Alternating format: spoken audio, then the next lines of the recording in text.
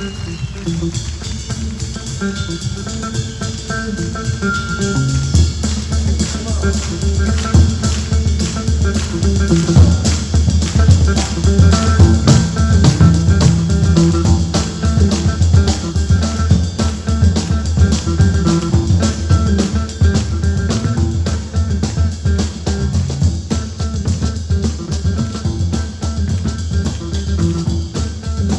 going to make sure that YouTube boots us off.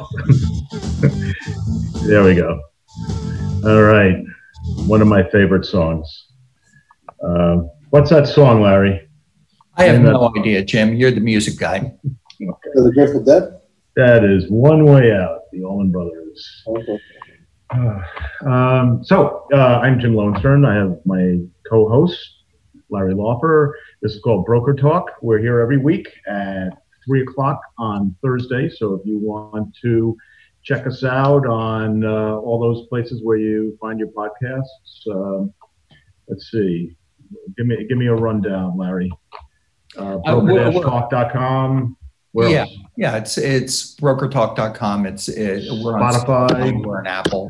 Apple, iTunes. Yeah. So we are broadcasting from separate locations still because of COVID-19, the coronavirus, as it wreaks havoc on our lives in June of 2020. That's where we are. And Broker Talk is the #1 weekly podcast dedicated to the real estate industry and all things related to real estate. And my co-host, Larry Laufer, is here. And how are you doing today, Larry?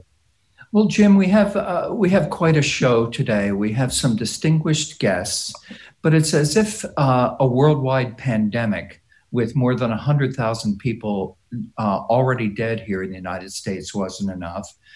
We have an economic collapse with more than 42 million people out of work right now.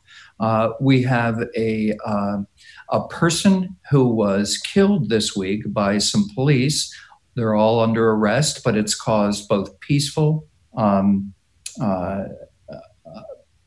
demonstrations and violent demonstrations. So then we have a president who used the military force to attack peaceful participants so he could have a photo op. It is a crazy, crazy time. And what I know about real estate agents across the country is that we roll with the punches. So we have a distinguished guest today who's the president of the Mass Association of Realtors. Welcome aboard, Kurt Thompson. Thank you, Larry. And we also have Izzy Varela, a friend of mine, many, many years. He's kind of a unique guy in terms of marketing. He's done all different kinds of things. He has a degree in both in journalism and marketing, I believe, isn't it? Or is it business, Izzy? It's marketing and event planning and also video production. But my background also is in nonprofit management, where I worked for the Villa Victoria Jorge Hernandez Cultural Center in the South End of Boston. So here's the first question. And in most cases, here's what I know about real estate agents. When a client walks in our properties, we don't see color. We see either somebody who's going to buy, somebody who's going to sell. But I feel as though white people can't talk about the issues going on in our country. And I wanted to bring my friends in here who could share their thoughts. I know that you wrote a really heartfelt letter to all of the members of the Mass Association of Realtors. And we were talking about it right before the show. Kurt, could you share some of those thoughts? So absolutely. And we know that these are very challenging times right now, especially after coming through the COVID-19 challenges. And I was very proud of our realtors here in Massachusetts that really were able to create a safe environment for themselves and the consumers and keep getting people into housing that really needed it. And like you said, our commitment as realtors is always to make sure that we're ensuring housing solutions for the public and that we have equity and that we have inclusiveness in terms of our practices and how we interact with the public. The George Floyd issue has definitely changed the narrative and the conversation. And even though this is a very difficult time for us to go through, both as citizens of the country and as people of color, it's also a great opportunity for us to have conversations across the country that are long overdue to move things forward to better resolution and to a brighter future. Yeah. And Izzy, how do you feel about it when you talk? I know you have friends all over the world. How are you talking about it to your friends, to the family? What are you saying to people? Well, the only reference point that I have in my lifetime when I was a child is MLK.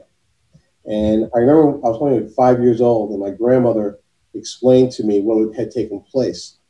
And she said, the last time a man spoke the truth, he was nailed to the cross.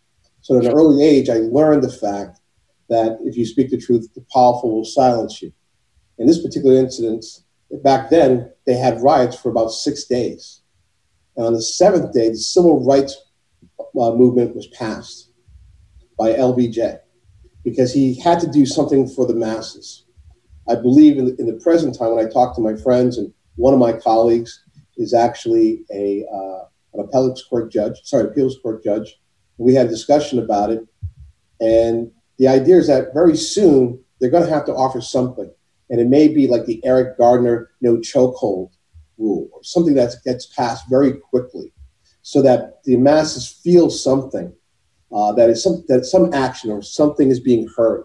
And it has to be done immediately, not a long-term fix, but something in the short term that will give, I think, everyone else a breather.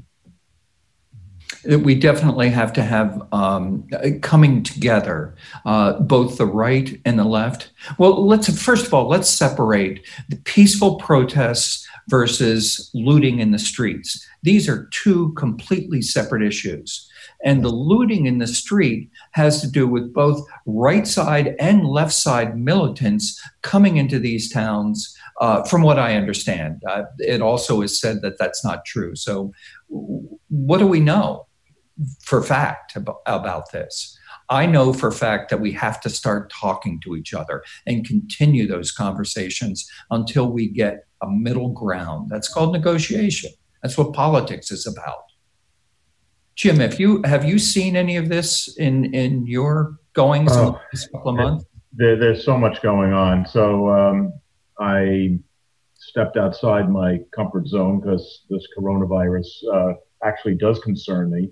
But apparently it doesn't concern me as much as it concerns some other people. So we did the first broker open house today in months. And we told people, okay, you get 45 minutes in the house, social distancing, guidelines in effect, gloves, masks, all that stuff. And I sent out all these invitations, personal invitations, plus broadcasted it through the MLS PIN system. And I had, if I extracted out people I personally invited and who were personally invited by my my team associate, because she invited some people, we had 2 people show up. So we had all this food left over, which is not a problem. We certainly can deal with the food, but people are frightened. The point I'm bringing, the one person that showed up, or actually 2 people showed up for me, she was at the protests in Boston. Now she's she weighs probably about 80 pounds. She grew up in Great Britain. She's in her 60s, and she was there Friday, Saturday, and Sunday. She got tear gassed. The person next to her got shot with a rubber bullet. So there's all these questions, and if you read the news, the question is, should white people even be at these protests? I see people of color online literally upset that there are people other than people of color at these protests. And then, of course, all the looting and everything. I mean, it's just out of control. And then, of course, we have a president that just fans the flames. I heard one of the generals today, not General Mattis, but another one, say that this is the first time in his life that that was Mattis. Mhm. I'm pretty sure that was Mattis. It's the first time in his life that he has had a president who actually is making no effort to keep us together. He's really divisive. I want to get off this though, because it's a very, very difficult topic. Share some news from the economic person who runs National Association, or Lawrence Yun, is a chief economist for NAR. And mortgage applications are up 54% right now. And if you're going out and getting a mortgage application, you're going to be buying a house right now. So 54% is a huge rise right now. 30-year loans have broken through records 3 times in the last 2 weeks. That's just amazing. There was a 21.8% drop, and this is in the nation. This isn't here in our Massachusetts. I haven't seen much of a drop off at all. Have you, Kurt? We haven't. And Massachusetts is a very different economy from the rest of the country. So when we talk about numbers at a national level, we're looking at countrywide. Massachusetts is very different because we have always been a very desirable place to live. Even when we look at population growth, I believe 2010 to 2017, we had about an 11% population increase. Well, cities like New York were flat and Chicago even declined a little bit. So we still are suffering from severe inventory shortage here, and we still need to work very much on production, creating more production of housing in the Commonwealth to make sure that everybody that wants to be a homeowner and wants to move into a home has that opportunity. And that's something that I believe as we come out of the COVID-19 challenges, you're going to continue to see with that severe inventory shortage.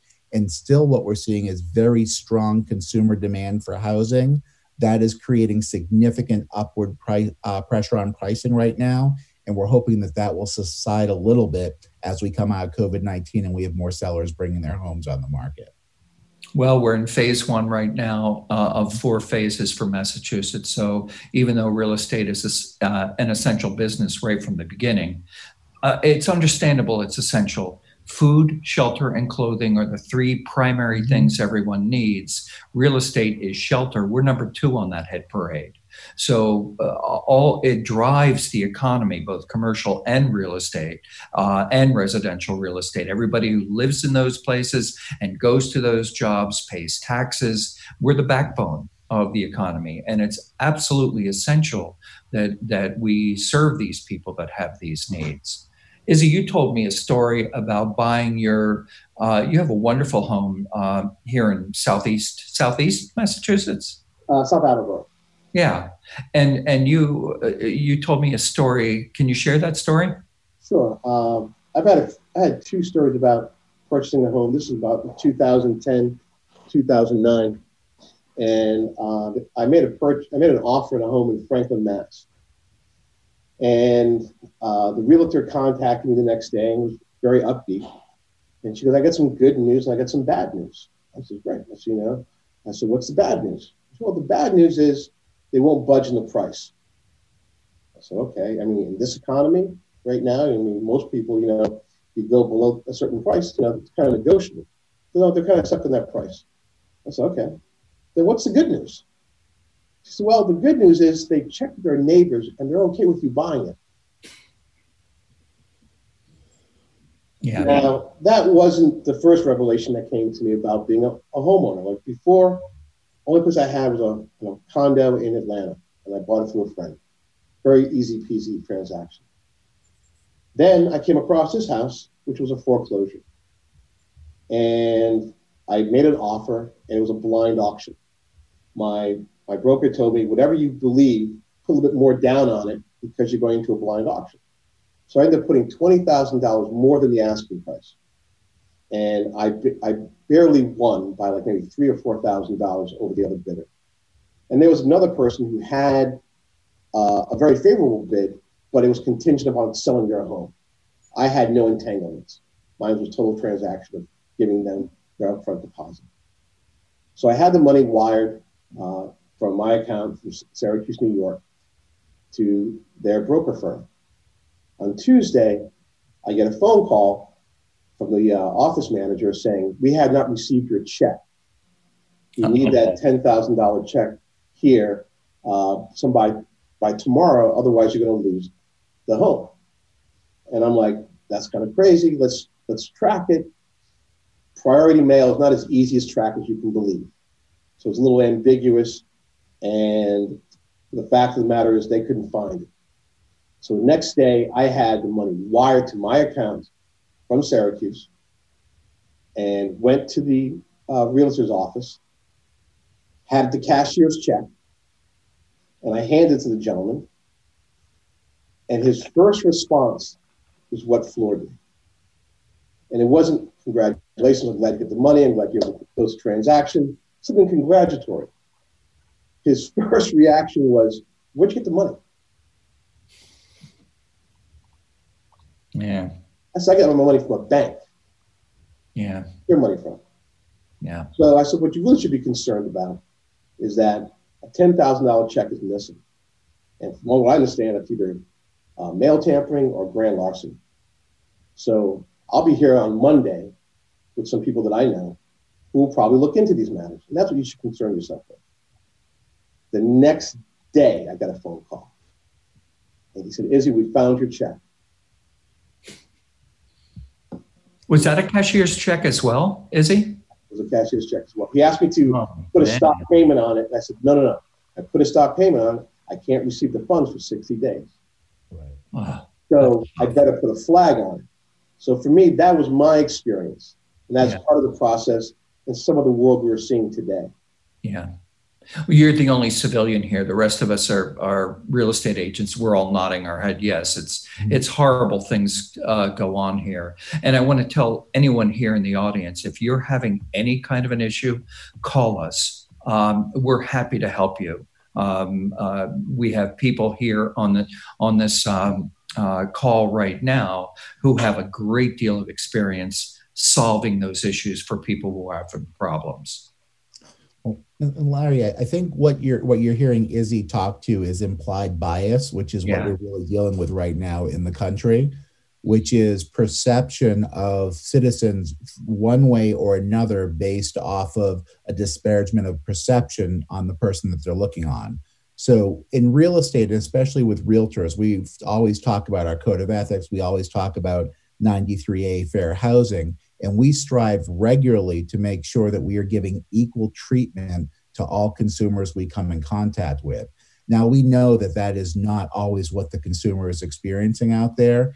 And our hope is that through additional education, training, and us as a society getting better at understanding our biases and then operating in a way that overshadows those biases, that we can make sure that the consumer has a fair and equitable process when interacting with anybody in the country, whether it's law enforcement, realtor, medical establishment, education, anything. I agree. So sponsorship, Castles Unlimited is here. Oh, excuse me. Castles Unlimited is home to the mighty realtors of Castles Unlimited. And to start your next home or real estate investment search, go to castlesunlimited.com. The agents of Castles Unlimited are here to help you when you are ready to make that move. What's next? Did anybody else? I can do another sponsorship if you want. Anyway, that was like the best advertisement. We didn't hear the last half of it. Really? Oh, okay. But I did get the Castles Unlimited. I felt bad. Castlesunlimited.com. Yeah. I want to say something about prejudice, though. I think everybody has prejudices. Everybody does. There are things that, somebody likes broccoli, doesn't like broccoli. And I'm talking about a vegetable, but, they like, don't trust one nationality versus another. We've got to just stop that. Because deal with people as people first, I think is the key. And they'll surprise you. People will surprise you. People will also disappoint you, but anyway, we in the industry, we're kind of used to the BS because what do they say? Don't BS a BSer. Not that all of us are full of this, but real estate is one of the only industries where it's legal to lie. It's called puffery. That a falling down house is called a fixer-upper. Absolutely true. But anyway. Well, and I think a lot of the fix that we have is by having standardized processes. So, for example, it's human nature. If you get a call on Sunday morning at 8 a.m., and from one buyer that wants to see a $100,000 property or from another buyer that wants to see a $2.5 million property, there's a human inclination to potentially treat those calls differently.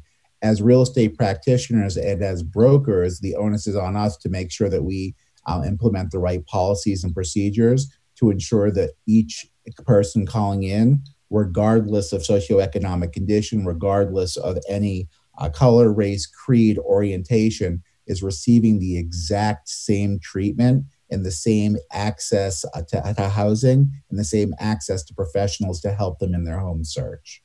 Yeah. Another part of that, you'll know, Kurt, too, because you see it, is someone who's offering a 2% commission versus a 2.5% versus a 3%. So if your buyer wants to see houses where the commission is lower, you're most likely going to, not most likely, a lot of people will move them towards the house with the better commission for them. And that's just flat out wrong. Well, the reality is all commissions are negotiable and every agent and client sets their own rate out there. So our hope would always be that agents are providing the best fiduciary service to their clients, irrespective of the compensation. And I think that we have a really good number of realtors out in the field that really do put their clients first ahead of the paycheck. Yeah. Again, it's more the implied bias in working on those issues to make sure that we're not inadvertently acting in a way that's not consistent with how we would want to act. Yeah. I think it's exciting what's going on here in Massachusetts. Let's just drill down here. We've got fantastic numbers. There are more and more properties coming on the market. I'm finding over the last 2 months that in one regard, our job is easier because the only people who are out there, the sellers and the buyers, are risking their lives in a very real way to do this. So we're not having to mess around with people who are just looking around or might do something, might possibly do something. So in that regard, it's easier for us. Have you seen that, Jim? I would say this is a normalized market. There's probably equal numbers of buyers and sellers right now. We're still thinking that there's going to be, as the governor says, everything's all clear now. We're going to have a rush of buyers and a glut of listings coming on. But I see it being a very orderly pace. Things come on, things get sold. Buyers step up. There's still going to be bidding wars. I heard of one today. So I think we're kind of back to a normal, not a normal life, but a normal real estate market. Yeah. We're seeing very similar trends. I used my first 2 escalation clauses in my 20-year plus career within the last month to get 2 buyers into property. So it is a very competitive market out there. But as you said earlier, Larry, it's no longer what I call a market for the curious. Those that were curious or were just interested in seeing homes, it's not worth the potential risk exposure to COVID-19. Yeah, they can't even get into the houses in most cases. So everyone that's out there is serious. They're pre-approved. They're driving by homes before the shows. They're looking at the video tours and the 3D tours online, and they're much more knowledgeable consumers that are empowered to be able to act when they see the home that they're ready to purchase. So, Kurt, your escalation clause, how are those? Did you write that yourself, or do you have a form? So we have a form on Zip Forms, which is one of the forms platform that the Massachusetts Association of Realtors provides to all. MAR has it. Okay. It's an MAR form that I used, and I was able to access it through Zip Forms. And it's called escalation clause? It's an escalation clause, which basically says, here's the price I'm going in at, but I'm willing to pay X number of dollars over the highest offer up to a certain level. And I never would have used them a couple years ago, but they were necessary because we found our buyers were getting outbid on properties. They were going 10, 20,000 over asking and losing out to higher offers. And that's in Central Mass. That's not in Back Bay or Beacon Hill. Yeah. And you actually get to see the other offers? We did. Well, even with the escalation, our client lost out on the first one. The second, on another client, there was a higher offer, but because of timing, we were able to take it out with our escalation clause, which was close to about 10,000 under another higher offer. So it's competitive out there. That's what buyers need to know. They need to get with a lender that knows what's happening. They need to get with a good realtor that knows the local marketplace and can assist them to put them in the best position possible. Yeah. I was on another show earlier this week where it was talking about, it was all lenders, and they were talking about how truncated, meaning shortened, the process is now. It used to be 60 days, and it went to 40, 45, and now they're just getting it done quickly. People are not wasting time. So if you're interested, talk to somebody who has been through this, and you'll have a better experience and probably a better result. Yes. Jim, who are we talking for today? Oh, the other sponsorship, the Savage Wiener Gourmet Hot Dog is the best wiener for grilling. Go to thesavagewiener.com and use discount code BrokerTalk to get 20% off your order of Savage Wieners. Now I'm hungry. Savage Wieners. Gourmet steak hot dogs. Nice. Very, very, very delicious. Yeah. We are happy you joined us today at Broker Talk. We look forward to seeing you next week. Larry, any final words? Well, I certainly want to thank Amar President Kurt Thompson and marketing guru Izzy Varela for sharing with us their thoughts and their feelings and their stories. Thank you so much, gentlemen. It was a real pleasure. Thank you, Kurt. Thank you, Izzy. Very much. Good seeing you, Larry. It's great to see you, Jim, someday in person again. Should come to the beach. The water's great. Nice.